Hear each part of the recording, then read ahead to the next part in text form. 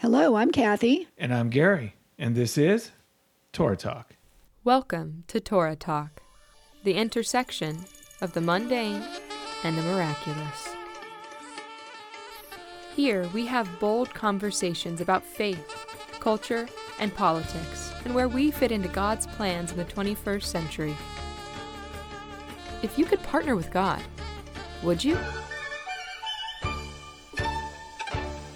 In our last podcast, Gary and I talked about the history of replacement theology in the church and how it has led to thousands of years of persecution of the Jewish people at the hands of the church.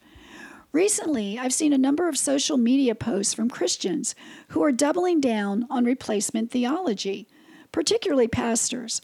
This is an extremely dangerous position for them to take. Some pastors haven't even spoken out in church about the atrocities of October 7th. Some say that we should not look at the photos or the videos of those atrocities that happened in Israel, but if we don't see it with our own eyes, will we understand and believe it? Remember what Eisenhower did at the end of World War II as the Americans were liberating the Jews from the concentration camps. He required that pictures and videos be taken because if not, someday the world would deny it ever happened. And guess what? Even with the archival evidence, many claim the Holocaust never happened. I've seen some pastors who have simply called for prayer that the Jews would get saved. Folks, let's look at this from a Jewish perspective. Your family members have just been brutalized, tortured, massacred in the most horrific ways possible.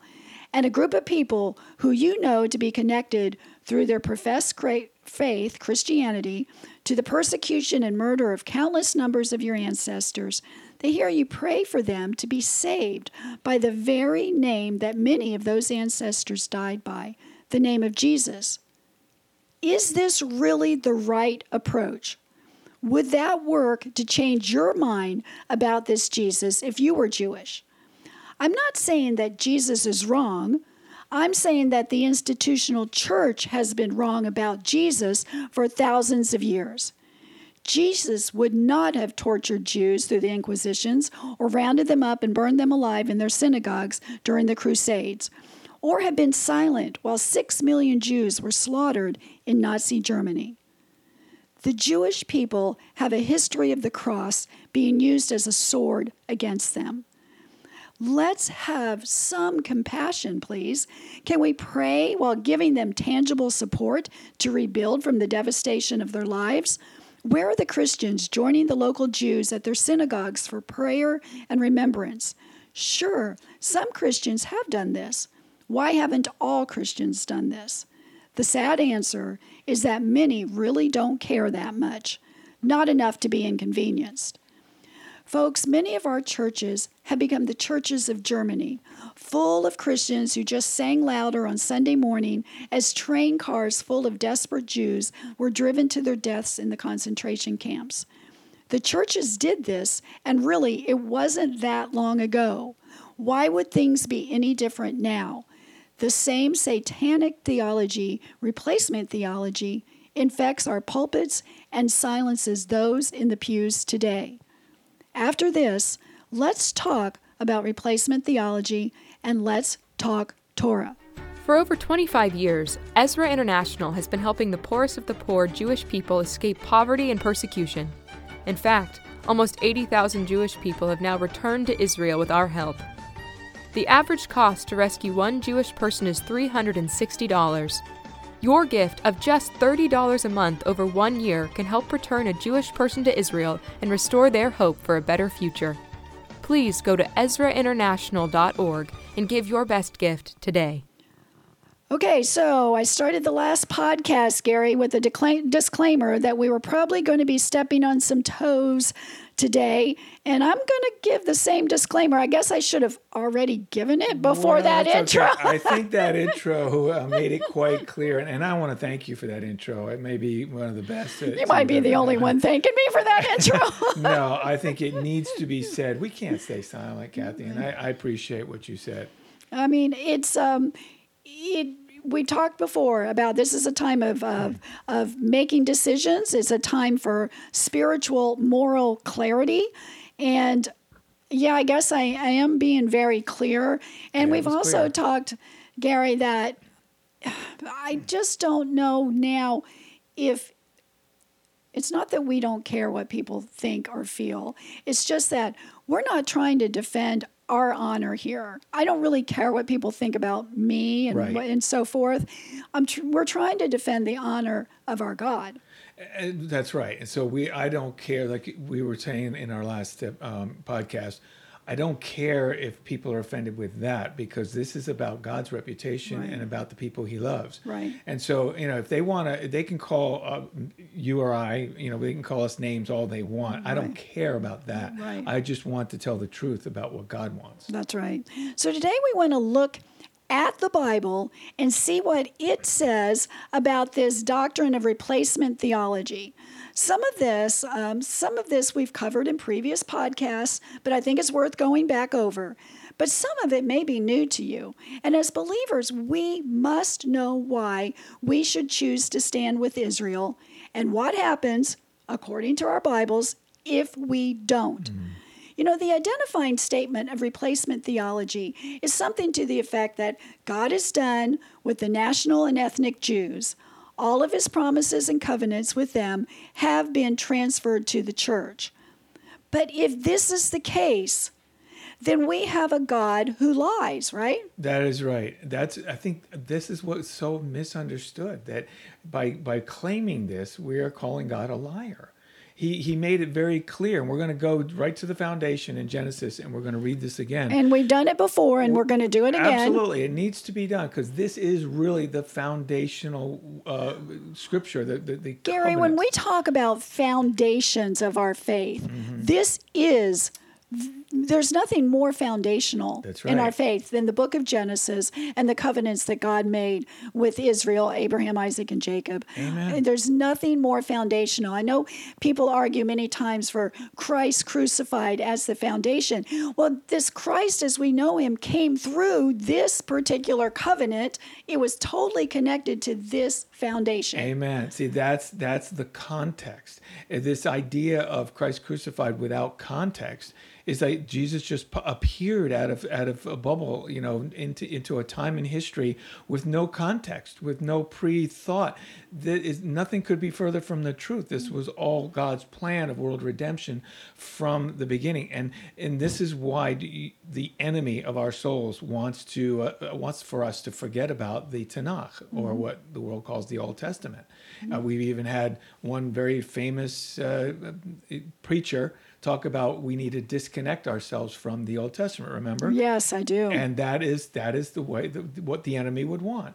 The enemy of our souls would want us to do that. In the book of Genesis, God chose Abraham and promised him a land and many descendants. And these descendants would be a blessing to the entire world. That's what most people don't understand, Kathy. They're a blessing to us. Yes. And yet we want to persecute them or discard them. These are the people who have brought us the Word of God, our Bibles, often at the cost of their own lives. They're the people who literally brought us our Messiah, Yeshua. Let's read Genesis 17, 7 and 8. Let's do that again, Gary. Let's do it again. And I will establish my covenant between me and you and your descendants after you in their generations for an everlasting covenant to be God to you and your descendants after you. Also, I give to you and your descendants after you the land in which you are a stranger, all the land of Canaan as an everlasting possession, and I will be their God. And I asked you in the last podcast, who was he speaking to here? He was speaking to Abraham and all his descendants. That's right. The covenant was then passed down from Abraham to Isaac. We read that in Genesis 17, 19. And then from there, it was passed down to Jacob. And we read that in Genesis 35, 10. When we talked in part one, Kathy, part one of this podcast, about the word everlasting, which basically means everlasting. I mean, which part of that word is so difficult for the church to understand? And we, some part of it is. Some part, but as we said, people do word studies. We look it up in the Hebrew, and we know that it means everlasting, eternal, an unbroken future. The word olam, that often is used to mean the universe, also means this eternal. See, the connection is the creator of the universe is intrinsically connected with the people of Israel and the land of Israel. That's how that word all comes together, with eternal a covenant promise with them. And we also talked in part 1 about the covenant confusion and how many Christians confuse the unconditional covenant of God, the one he made with Abraham, with the conditional covenant God made with Israel mediated through Moses. This conditional Mosaic covenant said that Israel would be blessed if they obeyed and cursed if they disobeyed. Now, unfortunately, they disobeyed, and they've had experienced the full course of the curses, including temporary exile from the land. Christianity has definitely suffered from covenant confusion, and the Jewish people have suffered because of our confusion. What's so important to remember is that when God reveals a newer covenant, this newer covenant does not negate the older covenant. That's right. No more than a promise you make to your mother doesn't negate an earlier promise you made to your father. We understand that as a basic concept. So when the newer covenant was ratified by Yeshua's blood, it did not replace any of the earlier covenants. In fact, it was a new layer of the Mosaic covenant where the Torah of God was written on man's hearts instead of on tablets of stone. Same Torah, different way of interacting with it. Now, Jeremiah 31, which we've gone over before, but honestly, Jeremiah 31 is probably one of my favorite chapters in the entire Bible. I recommend you that to our audience to read the whole thing.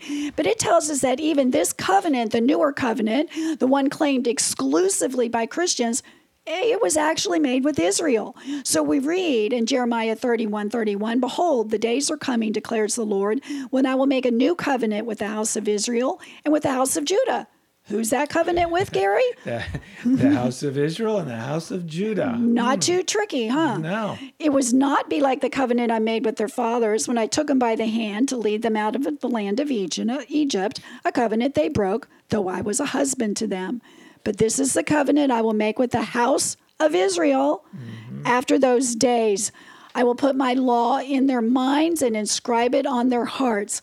I will be their God, and they will be my people. No longer will each man teach his neighbor or his brother, saying, 'Know the Lord,' because they will all know me from the least to the greatest. For I will forgive their iniquities and remember their sins no more." Wow. He's talking to Israel. It's so clear. He is. It says it right there. Once again, either God's a liar or we've got some confusion going on. That's right. And it even defines which covenant he's speaking of. This was not the covenant that God made with Abraham. This was the Mosaic covenant, because he talks about them coming out of Egypt in the wilderness, and this is the one that they broke. So they cannot break the Abrahamic covenant, but they can disobey the words of the covenant they made with Moses, what God made with Moses and the people at Sinai. But because of the Abrahamic covenant, they're still his people. That's right. They're just they have paid the price, a terrible price, for their disobedience. And the land is still their land. The land is still their land. That's right. I mean, Kathy, any unbiased reading of the biblical text clearly confirms that all of the covenants were made with Israel. I mean, in fact, many people go to Paul, the guy that everyone turns to support their replacement theology, and he told us the covenants were made with Israel. I'm going to read from Romans 9, verse 4 and 5, and I mean, it really is clear. Who are Israelites? To whom pertaineth the adoption and the glory and the covenants and the giving of the law and the service of God and the promises? Whose are the fathers, and of whom are concerning the flesh Messiah came, who is over all, God blessed forever. Amen.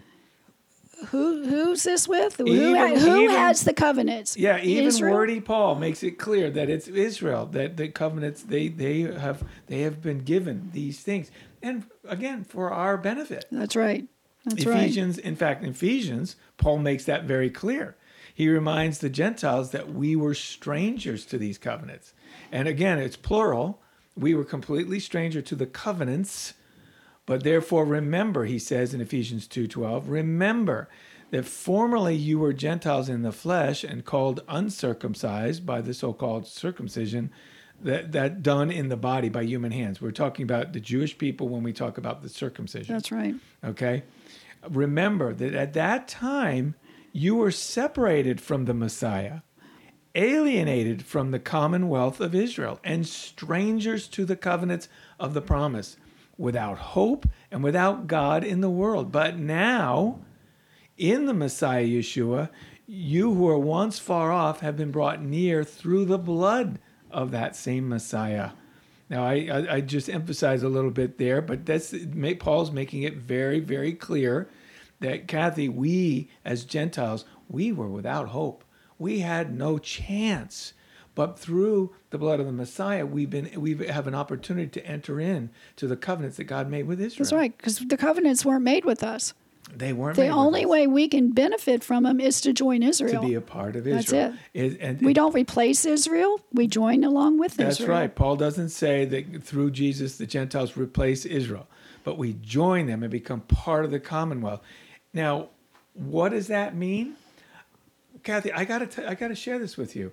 Just a few days ago, I had a good discussion with my agnostic friend, and by the time we were done with that conversation, he asked me a very poignant question that much of the church hasn't asked.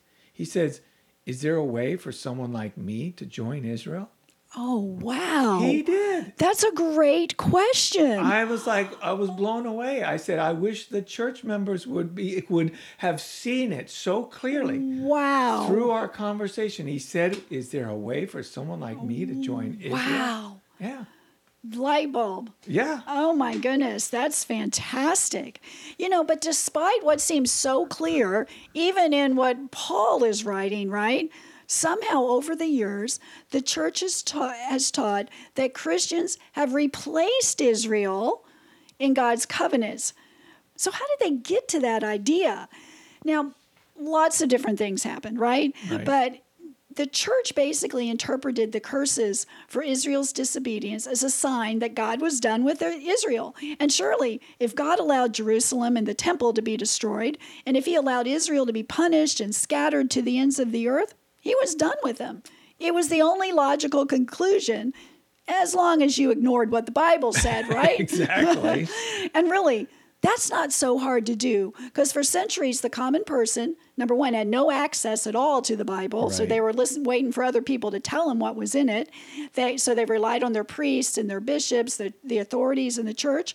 And, let's face it, even in our day, when we have all kinds of access to the Bible right here on our little phones, and like we said, we counted once, and I had 10, 15 copies of the Bible in my house. Likewise. Very few people bother to read it. So, the truth is that Israel did disobey God, and God allowed them to suffer the consequences of their disobedience, the national curses. But does that mean that God was done with them? Do we have any parents that are in the audience here? I bet we do. When your children suffer natural, can I say that word? Natural? I'm trying to do natural and national. Yeah. Natural. Okay, let's rewind. So when your children suffer the natural consequences of their bad behavior, does this mean you stop loving them? You stop caring for them? You write them out of your will? No, I would hope not. Absolutely not. We understand that as parents, and as God is our Father, we can't think that would be similar for Him. He's the one that describes Himself that way. That's right. As a loving Father. So in addition to just being common sense, let's see what God says about holding up His end of the covenants. Basically, what we're asking is God a covenant breaker? Yeah, I love this passage. Go ahead. So once again, we're back to Jeremiah 31. Yeah. Okay, this time 36. And we just read the earlier passages before that he said, I'm making this covenant with Israel. Okay, and I'm writing these my ordinances and my law in their heart. And he goes, if these ordinances, now right before this, he's talking about the sun, the moon, and the stars. That's what he's referring to, the sun, the moon, and the stars. If they depart from before me, says the Lord, then the seed of Israel shall also cease from being a nation before me forever. Thus said the Lord, if heaven above can be measured and the foundations of the earth searched out beneath, then I will cast off all the seed of Israel for all that they have done, says the Lord.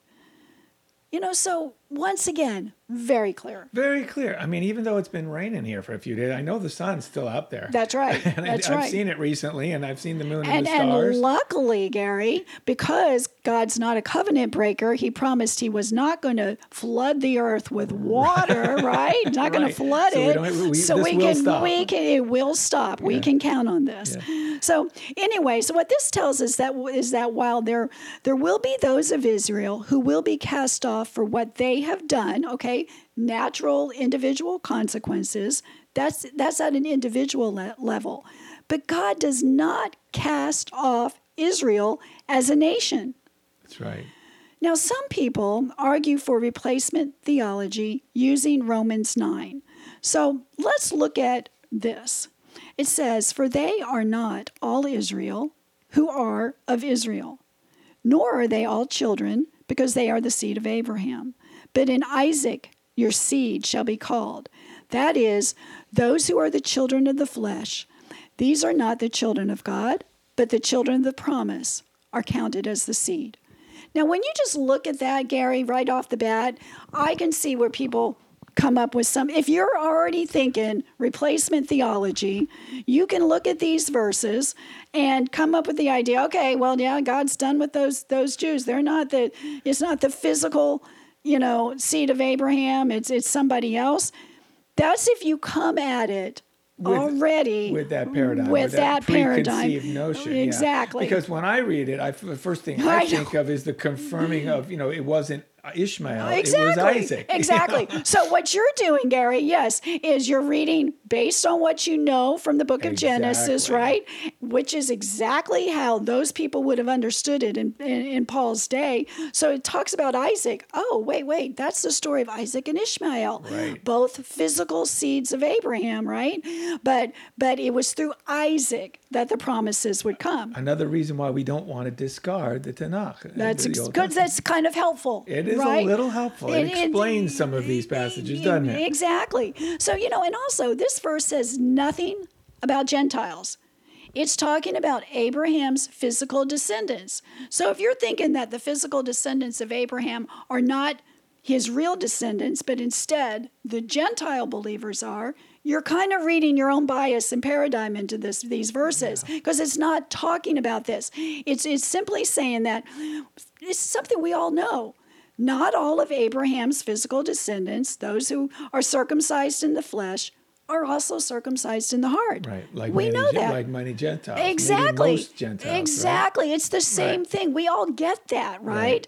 So, but knowing this to be true does not then lead us to the conclusion that none of Abraham's physical descendants are God's children. That's right. None of them are faithful, or that only the faithful Gentiles are the real seed of Abraham. No. You can't. It's a perversion of the word. Right. And then what happens after this verse, it starts talking about Sarah's. Okay, so in this verse, it talks about Sarah's son Isaac and Rebekah's son Jacob. Once again, go back to Genesis.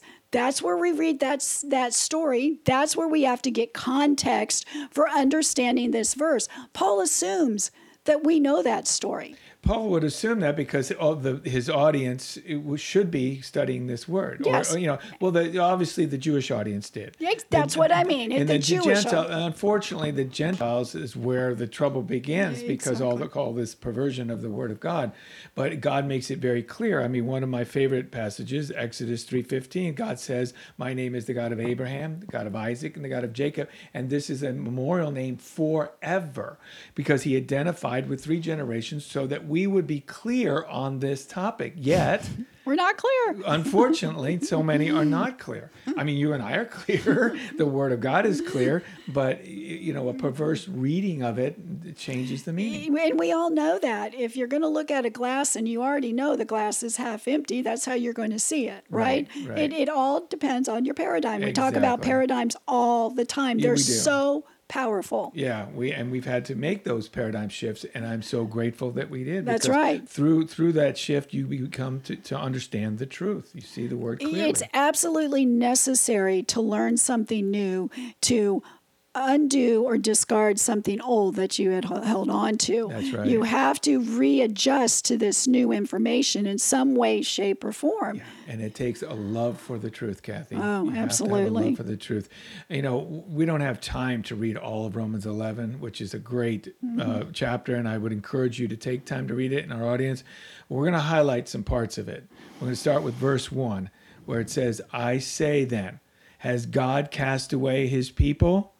Certainly not. I mean, there again, so clear that this verbose, this wordy Paul that everybody has to read is so right to the point here. Has he cast away his people? No, certainly not.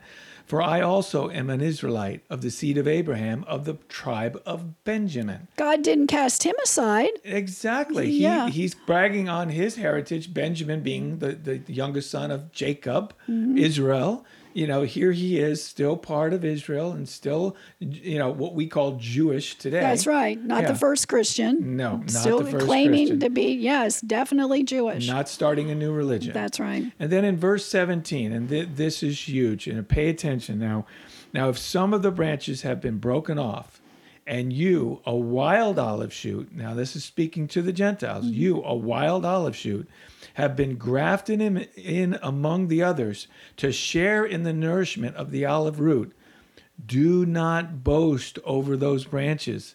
If you do, remember this, you do not support the root, but the root supports you. Whew. Yeah, a huge truth. You will say, verse 19, you will say then, branches were broken off so that I could be grafted in.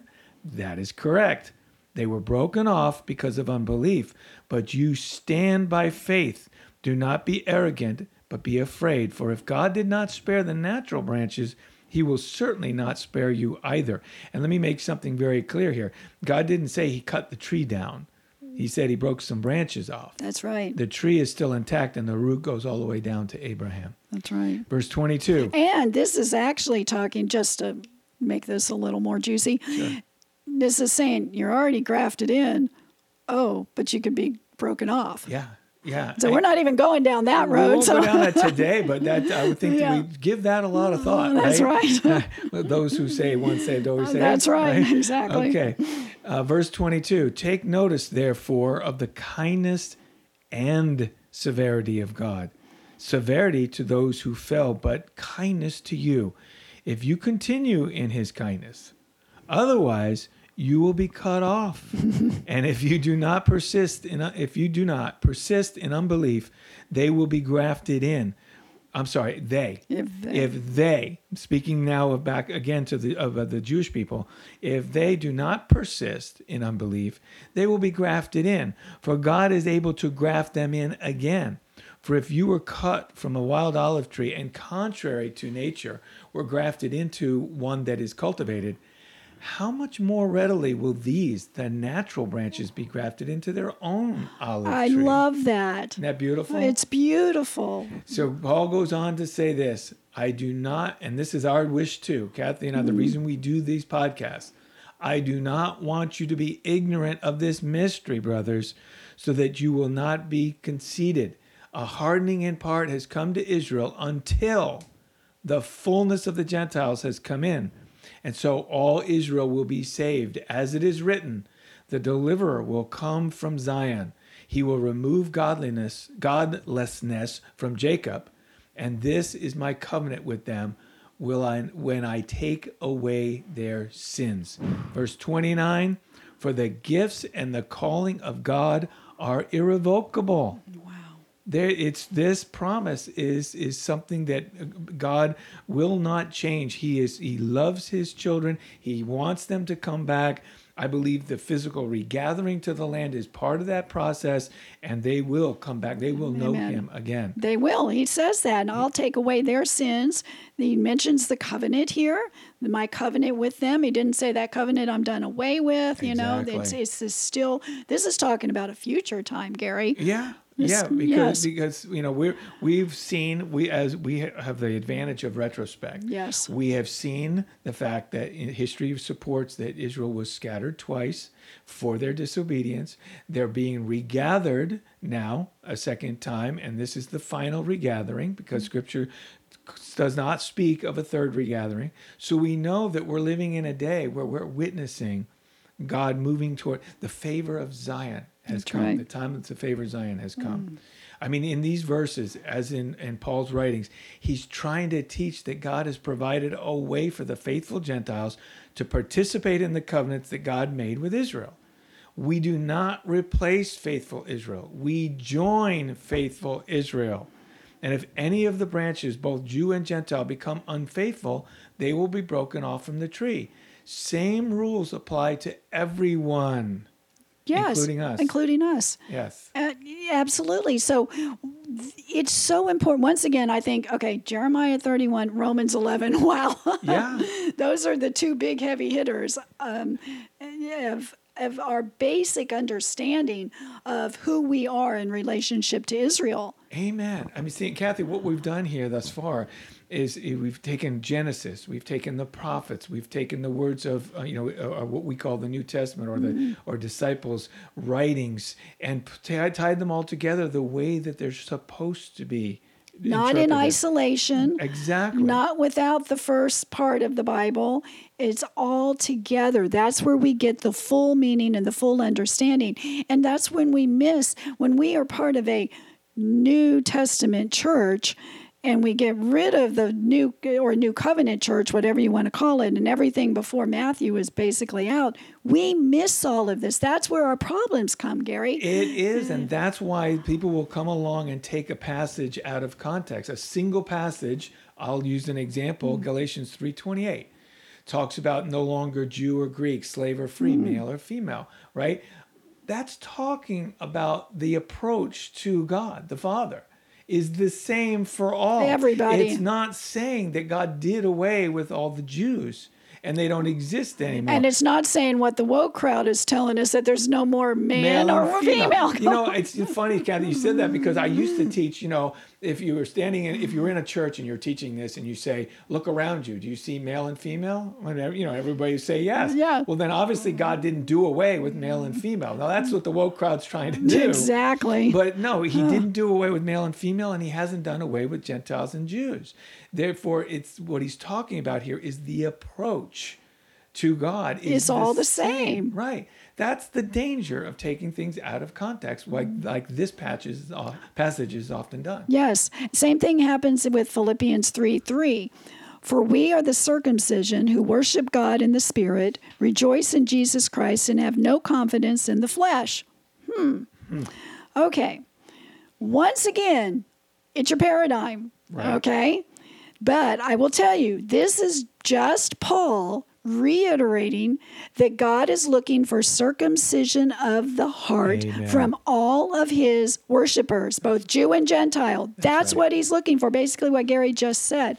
A circumcised Jew can have a circumcised heart.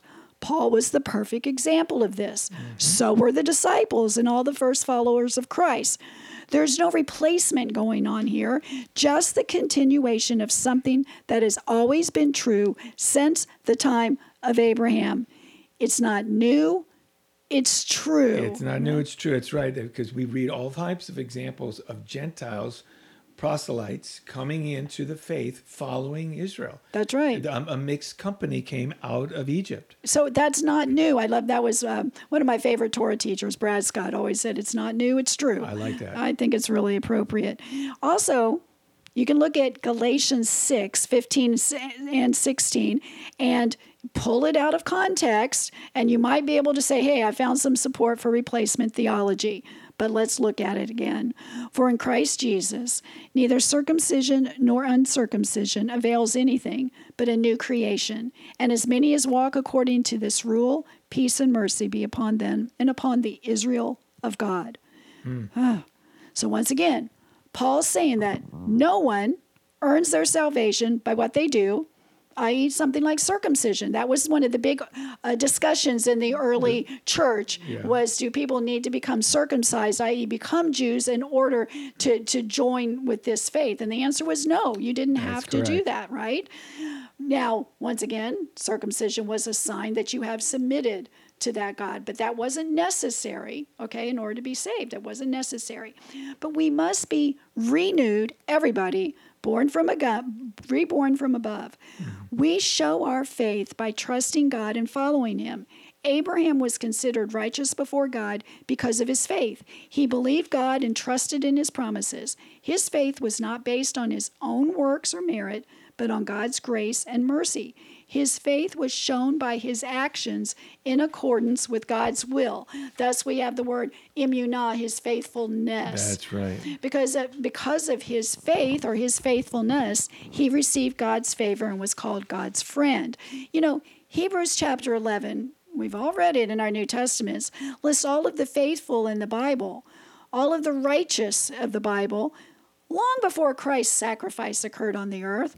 The Israel of God that this verse talks about includes these faithful Jews, and it includes faithful Gentiles. Once again, it's not a replacement. It's just what is true. Amen. Amen. Kathy, you know, the motivation for these two podcasts, that, you know, part 1 and 2, was the October 7th events, you know, the horrific attack on Israel. And you know, both of us, I think we had a visceral reaction to that, as all lovers of Israel probably did. They've revealed that event revealed that now is the time of separating and dividing. I mean, this is a God pattern that goes all the way back to Genesis 1, where God divided light from darkness. This separation is also happening in the body of the church. And, you know, I truly believe this is about light and darkness. I mean, this is good and evil. This is it's Genesis 1 right there. All over again. And this separation is reflected in the idea of, I will bless those who bless you and I curse those who curse you, Genesis 12:3. That's a separation. That's a separation. And God set the parameters. Who would be blessed and who would be cursed. Very clear. Those who would bless Abraham and his descendants, and those who cursed would be cursed. And it's also reflected, again, talk about patterns. I mean, this one... It's a biggie. Yeah, it is. It really is, because we're talking from Genesis to Revelation, I believe. And somewhere in the middle, we have Joel. Joel chapter 3, verse 2 says, I will gather all nations and bring them down to the valley of Jehoshaphat. That's the valley of judgment. There I will enter into judgment against them concerning what? Concerning my heritage, my people Israel. I mean, God, through Joel, God makes it very clear what the criteria is for this judgment. My heritage, my people Israel. For they scattered my people among the nations, and they divided my land. I mean, my gosh, how specific. Once again, we have, we think, oh, we're sitting fine and we're pretty here in the U.S. We have an administration and leadership that wants to divide the land. It's still calling for that even after October 7th. I can't believe I was surprised. But when I actually heard President Joe Biden say a two-state solution was the answer after all of that, my mouth still dropped. That's right, because we're remembering right here. Don't divide the land. Don't divide the land, because I'm going to bring judgment on the nations that do that. That's right. And we know, Kathy, you and I know that two-state solution is just code for the final solution. That's exactly all right. That is they want Israel gone. And I'm not saying necessarily Joe Biden wants them gone, but he's playing into the hands of the enemy when doing that. Mm-hmm. So let's connect. I said in the beginning of this, we're looking at a pattern that goes from Genesis and all throughout the scripture. We've read from Genesis. We've read from the prophet Joel. Joel provides us the context to Yeshua's words. He just told us what the gathering of the nations for judgment would look like. Then we see Yeshua in Matthew 25, verse 31 through 46, say this. Now listen, I know many of you are familiar with this passage. but I'm giving you the context of this passage. When the Son of Man comes in his glory and all the holy angels with him, when he will sit on his throne in his glory, all the nations will be gathered before him, and he will separate them one from another as a shepherd divides his sheep from the goats. Ooh, separation. Is that what we were just talking about? There it is there again, It is. one to the other, separation. And we're doing it once again in the context of the judgment of the nations. That's right. Yeshua just made that very, very clear. He knew Joel 3:2. Yeah, of course. He made it very clear that that's what he's describing here, the judgment of the nations, and he will separate. He said, then the king will say to those on his right hand, come, you blessed of my Father, inherit the kingdom prepared for you from the foundation of the world. For I was hungry, and you gave me food. I was thirsty, and you gave me drink. I was a stranger, and you took me in. I was naked, and you clothed me. I was sick, and you visited me. I was in prison, and you came to me. Then the righteous will answer him, saying, Lord, when did we see you hungry and feed you, thirsty and give you drink? When did we see you a stranger and take you in, or naked and clothe you? Or when did we see you sick and in prison and come to you? And the king will answer and say to them, assuredly I say to you, inasmuch as you did it to one of the least of these, my brethren, you did it to me. Then he will say to those on the left hand, depart from me, you cursed, into the everlasting fire prepared for the devil and his angels. For I was hungry, and you gave me no food. I was thirsty, and you gave me no drink. I was a stranger, and you did not take me in. Naked, and you did not clothe me. Sick and in prison, and you did not visit me. Then they will also answer him, saying, Lord, when did we see you hungry or thirsty or a stranger or naked or sick or in prison and did not minister to you? Then he will answer them and say, surely I say to you, inasmuch as you did not do it to one of the least of these, you did not do it to me. And these will go away into everlasting punishment, but the righteous into eternal life. That is one powerful message of, once again, including the blessings and curses of Genesis 12:3. I will bless those and curse those. We see that in his wording. We see he uses the judgment of the nations from Joel chapter 3, who said it was about my people Israel, and then says, what you did to the least of these, my brethren. It's clear, Kathy, that Yeshua is saying what you do to Israel, you will be judged for, and what you do not do, you will be judged. And it really leaves no room for doing nothing. No.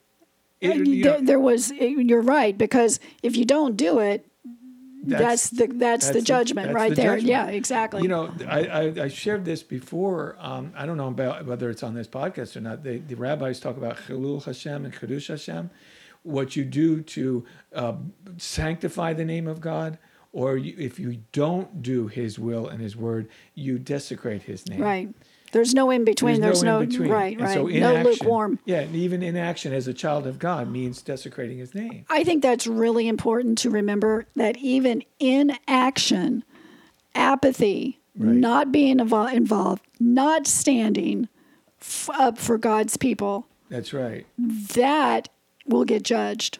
Right. Okay, that brings the curses. It does. There's a famous, Dietrich Bonhoeffer understood that when he said, and I won't quote the entire thing because it slips my mind a little bit right now, but it was along the lines of not to act is to act. Yes. To stay silent, to say silent is to speak. That's right. You're sharing exactly what you are. In fact, I want to take some words of Dietrich Bonhoeffer here, but before I do, I read a recent article that from the Daily Signal that speaks about this, taking a side, and I'll give full credit. Jarrett Stepman is the one who wrote this article in Daily Signal, and he quotes Bari Weiss, and it's talking about the West, the U.S. and the West, and the new ethos, which is basically a new secular religion. So even though people say that they're not religious, they've made a choice. And listen to this, Kathy. I think it just hits it. It nails it right on the head. It replaces basic ideas of good and evil with a new rubric. The powerless are the good, and the powerful are the bad. Simple as that. It replaced lots of things like color blindness with race obsession, ideas with identity, debate with denunciation, persuasion with public shaming, the rule of law with the fury of the mob, and it seeks to upend the very ideas of right and wrong. So, here we are talking about separation, dividing, and yet this ideology we're seeing in the West that's fueling these mobs that we're witnessing all over the country and all over the world, basically, is they're blurring the lines of right and wrong, and they're disappearing. Where you called for moral clarity a moment ago, right. It doesn't exist with these mobs. Now, let's read what Bonhoeffer had to say about this. Now, keep in mind, he wasn't talking about your intellect. He was talking about stupidity, but he was not talking about, you could be smart and still be a stupid person. Amen. You can be an uneducated person and not be stupid. Amen. Amen. So he says, listen to this, and I'm just going to take excerpts from it. It's too long to read the entire thing. But he said, stupidity is a more dangerous enemy of the good than malice. Against stupidity, we are defenseless. Neither protest nor the use of force accomplish anything here. Reason falls on deaf ears. Facts that contradict one's prejudgment simply need not be believed. In such moments, the stupid person even becomes critical, and when the facts are irrefutable, they are just pushed aside as inconsequential and as incidental. Does that sound familiar? Sounds very familiar. It goes on. Upon closer observation, it becomes apparent that every strong upsurge of power, and in this case, I think this upsurge of this Islamic ideology and wokeness marrying each other, every upsurge of power in the public sphere, be it of political or a religious nature, infects a large part of humankind with stupidity. The power of one needs the stupidity of the other. All right, and he goes on a little bit more. In conversation with him, one virtually feels that one is dealing not at all with a person, but with slogans, catchwords, and and the like that have taken possession of him. Isn't that interesting? Having thus become a mindless tool, the stupid person will also be capable of any evil and at the same time incapable of seeing that it's evil. Now, on that... So when did he write this? This was in the 30s. 30s, right. So he saw the same things happening. He saw the same things happening. That we're seeing. We're seeing it together. And when I read that one, it came to mind. I just watched one of those Man in the Streets interviews with a woman who was saying, from the river to the sea, Palestine will be free. The interviewer said, which river? Which sea? And the glazed look came over. She couldn't answer. She said, why is that important? He asked her again. She says, she stammered. She could not tell him which river and which sea she was chanting about. So she was one of these mindless people who became a slogan, who had no idea why she was doing it. Or at least, she was... They say this happens all the time with these mobs that we're seeing, that they have no idea what they're chanting, what it means, but if they're loud enough and do it, long enough and hard enough, I guess it'll make a difference. I don't know. Right. So in a sense, we've got to let's bring this back to the members of the church. Don't just quote things mindlessly without digging in. I'm not going to leave you without an answer. Dietrich Bonhoeffer, the brilliant man that he was, he gives us the answer. What's the cure? He says this: the word of the Bible, that the fear of God is the beginning of wisdom, declares that the internal liberation of human beings to live the responsible life before God is the only genuine way to overcome stupidity. The word of God. I mean, basically, the West has to return to faith. Otherwise, we're going to be consumed into this nihilistic black hole that we're witnessing. We absolutely see that in the news every single day when we turn on our televisions, and we see all of this is the exact same thing, I guess, that Bonhoeffer was seeing in pre-World War II Germany. Yeah. Exact same thing going on. And he warned against it. And guess what? The church did not listen at that time, Gary. right? They did not. They did not listen, and we see what happened when they did not listen. So we're hoping this time that the church will learn from that, and that they will listen and read the Word. That's why we have to keep bringing the Word back. What does the Word say? Because the Word over and over and over tells us that the judgments that God is bringing upon the nations and upon individuals, I'll bless those who bless and curse those who curse, is related to their relationship and their response to Israel. That's right. Yeah, over and over. And Kathy, you said something very profound there. You talked about the church not listening, and think about that for a moment. What resulted? I know. 6 million people Jewish people died because the church wouldn't listen. And maybe all of World War II, because the church was wouldn't asleep listen. at the wheel. Because the church, members of the pulpit, were goose-stepping with Hitler instead of reading the Word of God to their constituents. That's right. And that's a sorry statement on the church at that time, but we are seeing the same things happening now. That wasn't that long ago, Gary. We think we've gotten a lot smarter since then in the church? I don't think so. In fact, we've been more infected with I'll call it some of that stupidity. I'm not calling individual people stupid, but these type of indoctrinations or ideologies within the church, Right. To the point that some churches don't know that there's men and women. I know. I mean, it's horrific. And you're right. It wasn't that long ago. It wasn't. My father served in World War II. Exactly. It wasn't that long ago. That's right. I'm talking about this pattern because we always talk about patterns, that God is using Israel to make these divisions and these separations. Well, Jeremiah 51 says exactly the same thing. It says he's going to use Israel to shatter the world. He goes, this was Jacob. You, Israel, are my war club, my weapon for battle.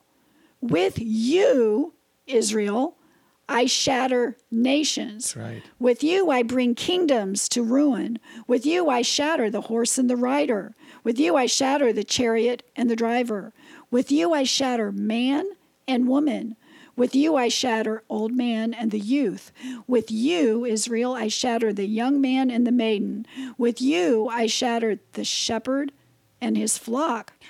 With you I shatter the farmer and his oxen, and with you I shatter the governors and officials. With you means with Israel. And he leaves no one out. I mean, he's covering everything right there. He covers every base there, every man, woman, and child, every leader of every nation, that's every leader, right. maybe pastor. Every pastor, the shepherd and the Yes. sheep. I don't think he's talking about actual sheep and flocks. I Could be, I don't know. No, But I hear he's doing the shepherd and the flocks, right? Yeah. So many Christians just aren't comfortable with the idea of God shattering anyone. That's right. They're not comfortable with dividing and separating one person from the other. There's this big kumbaya, bring everybody in. Coexist. That is so not biblical. It's not. But this is God, one of God's purposes for Israel. He says it. It's the purpose of Israel is to shatter and be his war club. So the nation of Paraguay doesn't shatter the nations. Australia doesn't shatter the nations. Right. No nation except Israel can do that. We see it happening right before our very eyes. God is using Israel to separate and divide the world. I watched a video the other day of a guy who had an Israeli flag on his bike. He stops at like an intersection. A woman runs up and tries to push and grab that flag. Now, once again, if he'd had a Brazilian flag or a flag, nobody would have cared at all. Then other people get involved on both sides, Gary. There were ones who joined in with her, and then there were others who joined in to protect this guy. That's a microcosm of what God is doing. That's exactly what this is Jeremiah 51. Yeah. It was Jeremiah 51. Yep. But this dividing and separating, we seem uncomfortable with it. Oh, is this an Old Testament God, right? This has to be this Old Testament God. But I'm going to ask you, is it any different from what Yeshua said that he had come to do in Matthew 10:34? Do not assume that I've come to bring peace to the world. I've not come to bring peace, but a sword. I have come to turn, here's a list, a man against his father, a daughter against her mother, a daughter-in-law against her mother-in-law. A man's enemies will be the members of his own household. If anyone comes to me and does not hate father and mother, wife and children, brothers and sisters, yes, even his own life, such a person cannot be my disciple. Doesn't it make sense that the king of Israel would have the same, mission as Israel itself? Absolutely. So this idea, if you're uncomfortable with it, get over it. Because this is what Yeshua said, okay? Mm-hmm. It is right there. You've got to somehow incorporate that into your belief system and make the adjustments that are appropriate. Now, I can confidently say that anyone listening to this podcast probably wants peace in their lives, Sure. Peace in their families, peace among their friends and neighbors and coworkers, peace within your churches. But the biblical reality is that when it comes to Israel and when it comes to Yeshua, there will be no peace, at least not in the sense that most of us understand it. Well, that's true. I think we've got an idea of what peace is that maybe isn't quite as biblical as we might think. Some of you may know that the significance of word pictures in Hebrew and the word for peace in Hebrew is shalom. Now, remember, Hebrew is a pictographic language. Each letter actually represents a picture of something. When you put these letters together, you get a bigger picture of what the word means. So let's break down the word shalom. And it's spelled in the Hebrew shin, lamed, vav, mem. Now the shin represents two front teeth and can mean sharp, eat, consume, separate, or destroy. There's our word, separate. Separate, Yeah. and a mighty powerful one, destroy. Yes. The lamed in the word shalom is a picture of a shepherd's staff. The shepherd uses the staff to exercise authority over the sheep, to direct or lead them. It can mean teach, lead, yoke, move forward, or authority.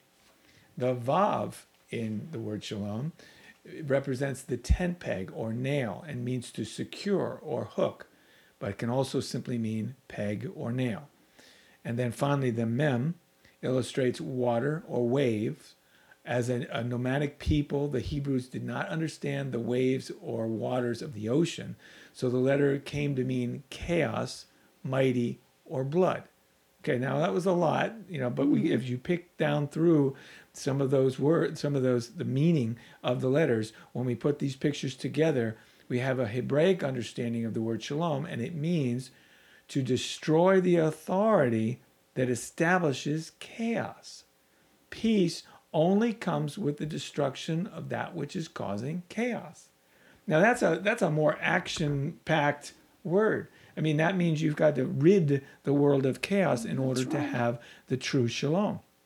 So thus we understand the need for Israel to completely destroy Hamas and not agree to a ceasefire with them. That doesn't fit in with the definition of shalom. Yeah. Kathy said, I mean, we all want peace, but that a ceasefire would not bring peace to the region. No, that's not what peace is about. It would not do that. It would only make things worse at the moment.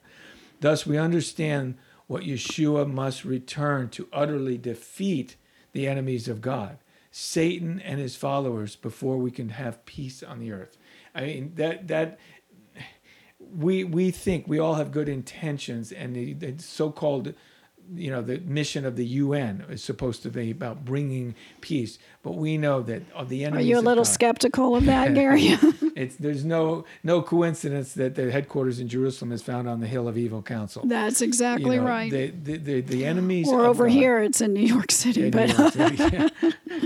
So no, all the enemies of God have to be destroyed. And that is what the Bible describes Yeshua as doing when he returns. Exactly. Whether you like it or not, it talks about blood up to his bridles and the bridle of the horses and everything. And I think what we're seeing is God identifying all of his enemies right now. That's right. Everybody has to take a side. And it's, you remember when Moses came off the mountain and they were doing the golden calf thing, and he said, if you're standing with God, come over here, and if you're not, and what happened? All of those who were not were destroyed. It's the same pattern. If you're with God, you have to stand with Israel. Mm-hmm. And he's identifying those who will stand with him right now and those who will not. Thus, we know that we cannot tolerate the idea of replacement theology in the church, Kathy. I mean, it causes confusion and chaos and a whole lot worse. Mm-hmm. It's causing followers of God to doubt the very promise that God made to his people. In effect, they're making God to be a liar. Isn't this what Satan did in the garden when he said to Eve, did God really say not to eat the tree of the knowledge of good and evil? But no, in this case, same pattern. He's saying, did God really say that he was making an eternal covenant with Israel? Yeah, it's the exact same thing. I'm going to put some doubt in here. That's what he did. Satan always doesn't come out with an out-and-out lie. Right. He causes some doubt. So you'll read that and go, is that what God said? Is that what it meant? It looks pretty clear, but maybe it's not so. Because and if you're not reading the Tanakh, then you're easily fooled. Absolutely. Deceived. We called this podcast series, and this was the second of 2. So if you haven't heard the first one, we ask you to go back. It was called, Are Our Hands Stained with Blood? Sadly, it really seems as though erroneous church doctrine has fostered a spirit of pride within the church as we compare ourselves with our Jewish brothers and sisters, deeming them to be forever cursed and the church to be forever blessed. Erroneous doctrine has caused a spirit of apathy within the church, which has allowed Christians to turn the other way as our Jewish brothers and sisters have suffered and died at the hands of those bent on their destruction. And erroneous church doctrine has even caused those who call themselves Christians to take up the sword, both literally and figuratively, against their Jewish brothers and sisters, all in the name of Christ. As a church body, we must learn the errors of our ways and repent before it is too late. That's what Gary and I are here for. Amen. We're saying repent, learn, get the information, and repent. We will not be able to stand before God and defend our support of replacement theology by saying, but Paul said, or I understood Paul to say this, or how about my pastor said, and he's a really nice guy, so that's not going to work. God is not messing around with this anymore. He has clearly allowed us another chance to get ourselves right before him. October 7th, 2023 was that chance. On October 7th, once again, Jewish people, God's chosen people, suffered and died. And once again, and perhaps for the last time, the rest of us have been given a chance to choose to stand with them, to suffer and die with them if required, just as their Jewish Messiah, Yeshua, did. We pray that you will make the right choice. Thank you for listening. Please join us next time on Torah Talk.